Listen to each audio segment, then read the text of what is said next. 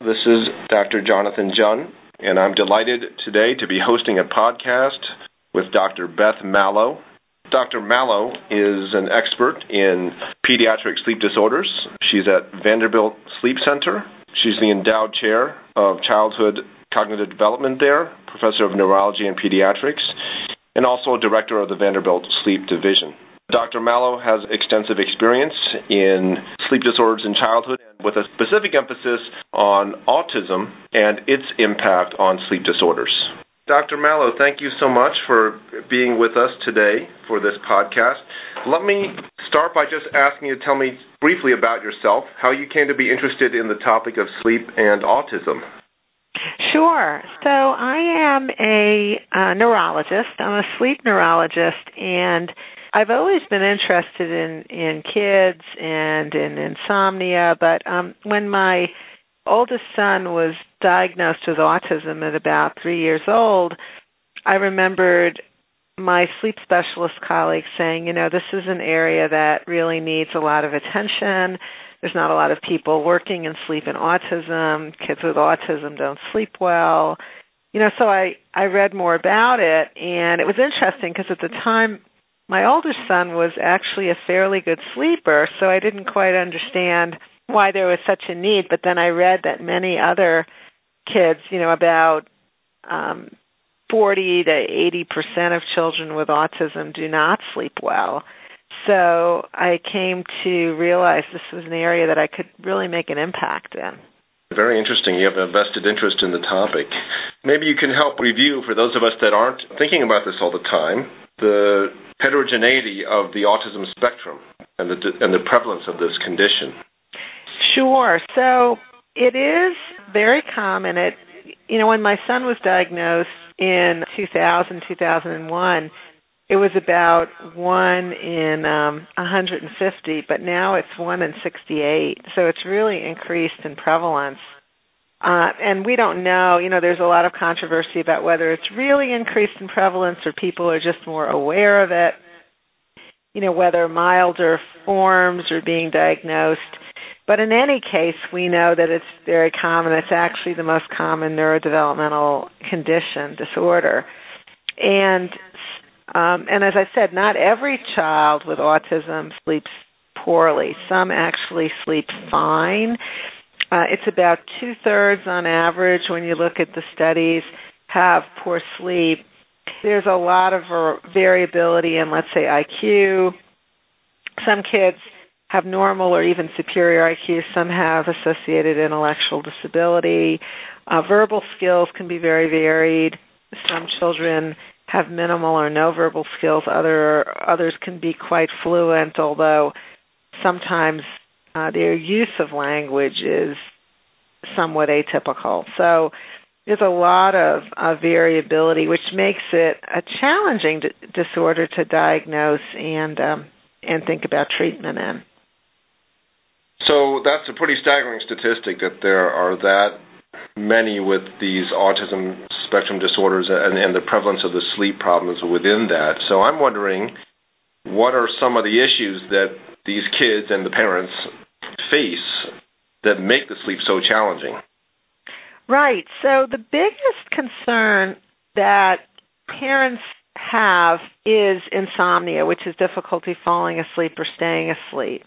And it often can take the form of the kids taking hours to settle down and fall asleep, and they may exhibit a lot of bedtime resistance and fussiness and yelling and screaming while they're trying to fall asleep. As they get older, it may not be that much resistance, but more that they're just up till 1 or 2 or 3 or even later in the morning playing video games and doing other things because they're just not ready for sleep.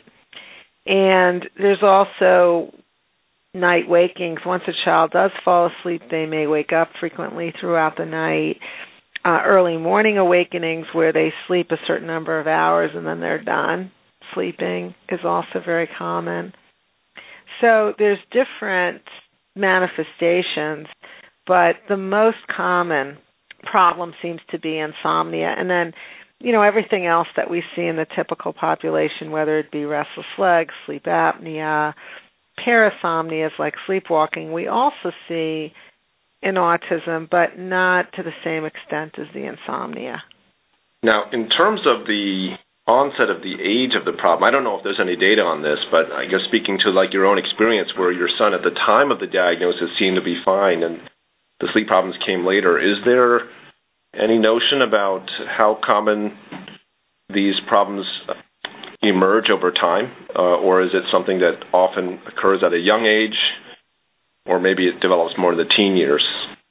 Yeah, so we feel, based on the data that we've seen, that sleep is pretty pervasive.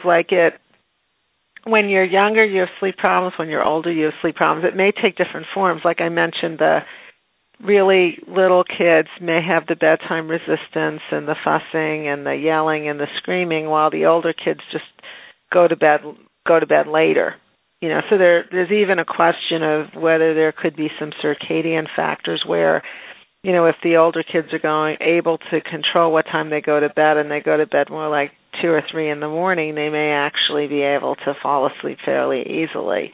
Not in every case, but in some cases we'll see that.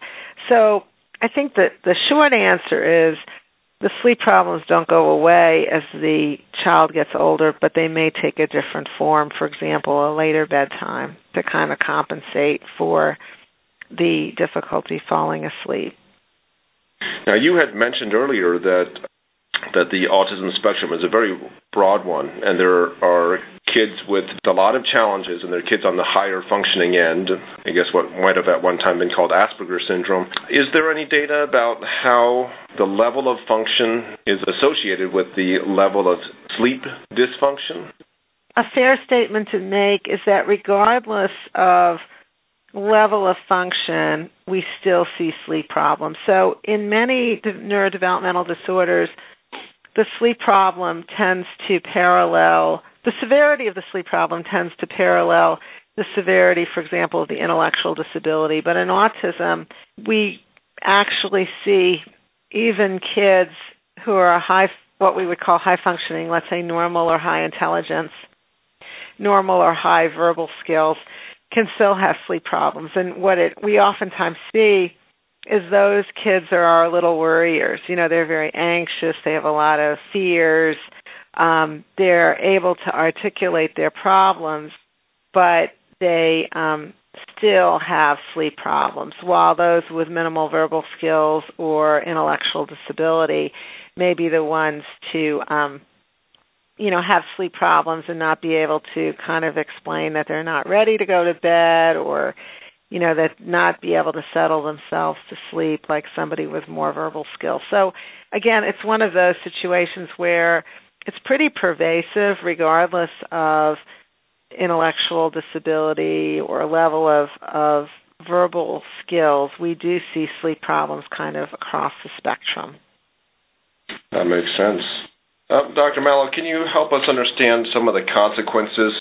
Yeah, so the consequences include really very similar consequences to what we see in the general population, but if you start with the fact that individuals on the spectrum already have susceptibility to, let's say, irritability, ADHD, aggression, difficulty kind of with emotional regulation, and then you throw in a sleep problem, it's going to make things even worse. So like you and I, if we haven't slept well, we may be more irritable or grouchy or grumpy or tend to send a nasty email. But if you think about somebody with autism who is already having trouble controlling their emotions or processing the stimuli around them, and they have a sleep problem, they're going to be even more vulnerable and susceptible to it. So that's how I kind of think about it.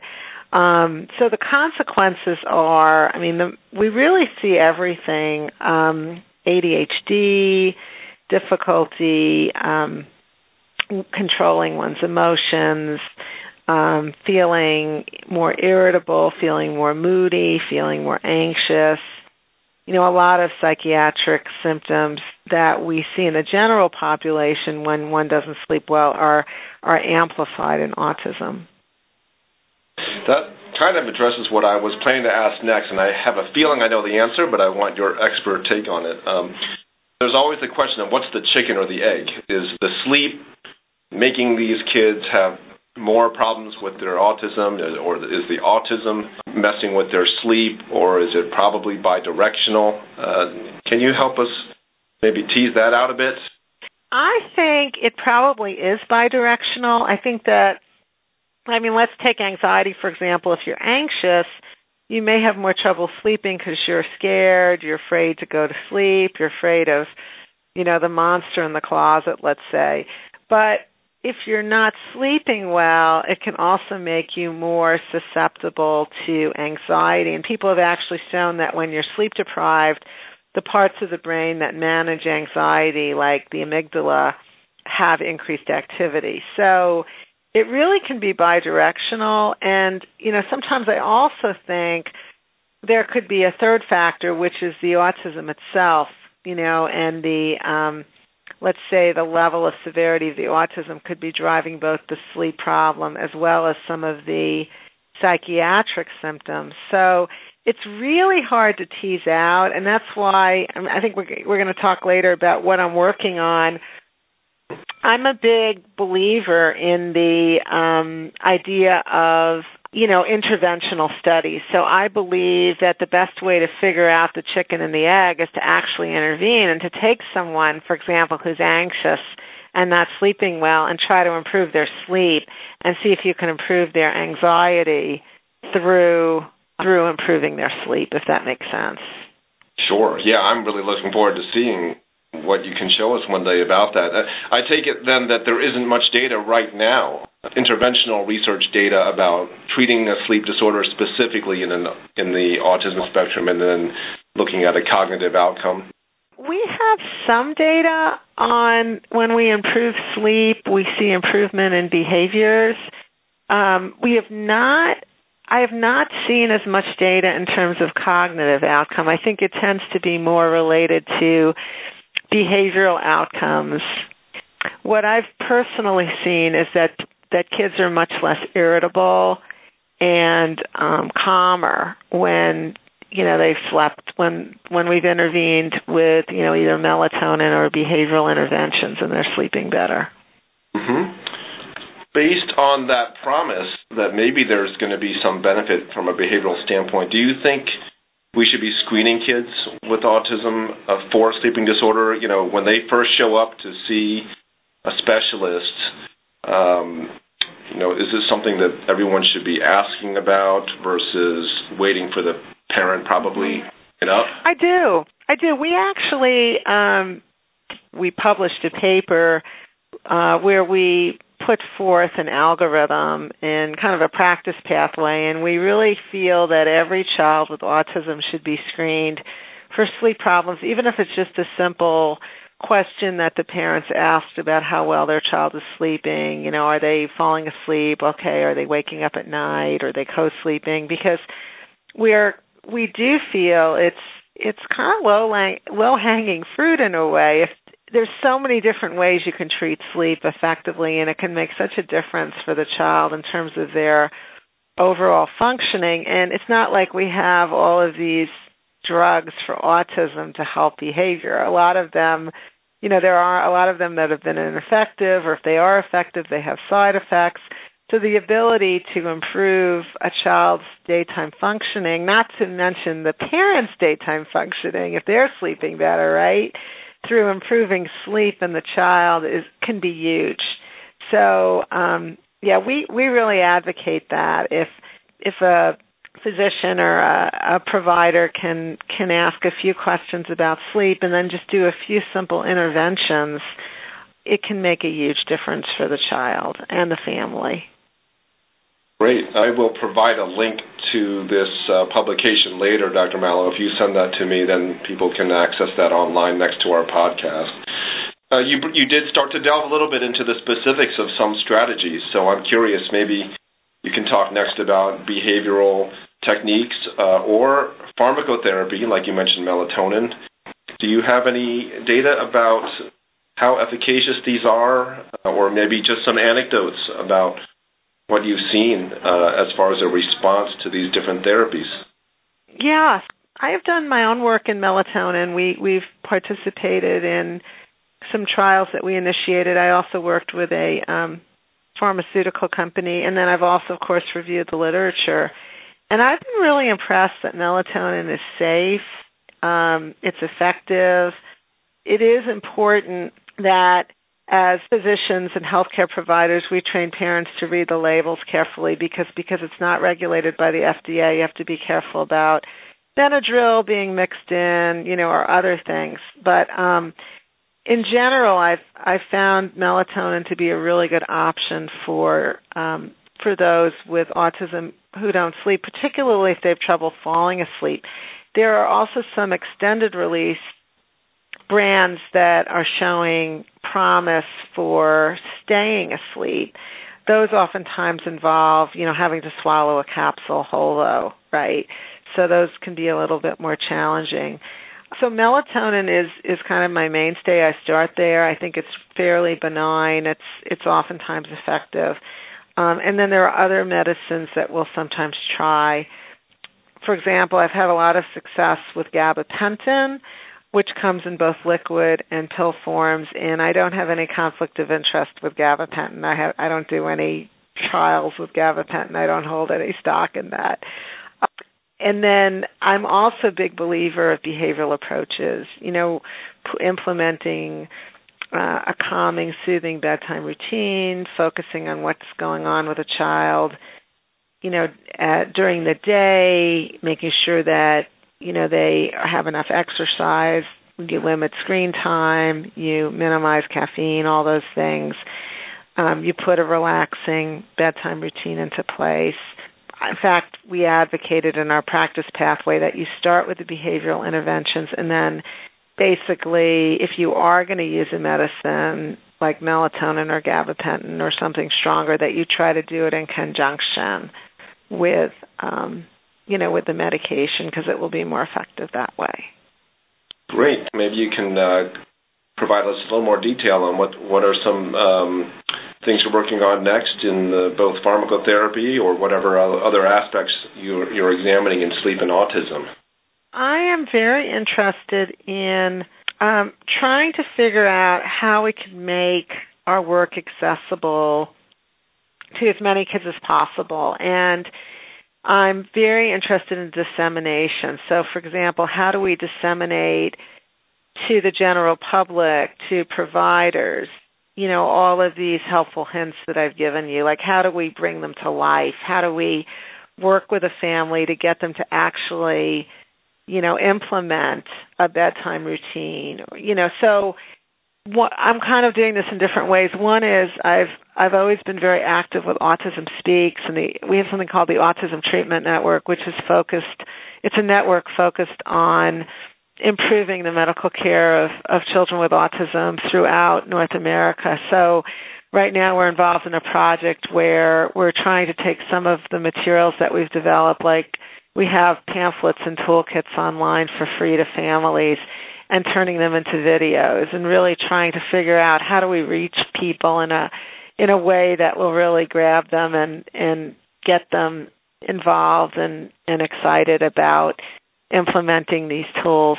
And then, I'm also doing a more elaborate study with community providers, to be able to say, here's a pediatrician's office, here's a therapist in the community, how do we pair up the two and get the family involved so that if a pediatrician has a child who isn't sleeping well, we can get the parents to a therapist who's been trained in behavioral sleep education through our principles, to be able to work with the family. And we've been seeing promising results in that way. I'm also very interested in the genetics of sleep and autism and trying to understand, could we predict potentially which kids are going to do well with a behavioral intervention, which kids are going to need melatonin, which kids are going to need a stronger medicine, based on their genetics. That is more of a long-term project because we haven't even figured out the genetics of autism, right? So figuring out the genetics of sleep and autism is going to be a steep bar to get over, but those are some of the things that interest me right now. Great. I thought of one other question before we wrap up, which is I know that many kids with autism also have other comorbid disorders like attention deficit hyperactivity, and they might be on stimulant medication for something like ADD or ADHD. Do you feel that those stimulant medications commonly perturb the sleep? Yeah, I mean, they can. I think that using them in the morning and restricting them to the morning is usually pretty successful. I think that actually making sure a child has stimulant medicines on board if they need them can actually promote sleep, because then they can be, more functional during the day, and then when it's time for them to go to bed, they're ready to go to bed. But I agree, if you take those stimulant medicines too late in the day, particularly in the afternoon or, close to dinner time, they can still hang around when the child's trying to fall asleep, and that can interfere with sleep. So, before reaching for the stimulant medicines, I would challenge all the providers to first ask about sleep, because sometimes sleep problems can contribute to attention deficit, and you wouldn't want to treat a sleep problem with a stimulant when the root cause is actually the sleep problem, if that makes sense. That's very good advice. Dr. Mallow, I want to thank you on behalf of the ATSSRN for taking the time to speak with me today about this really important topic of sleep disorders and autism. I've learned a lot. I hope our listeners have as well. You're so welcome.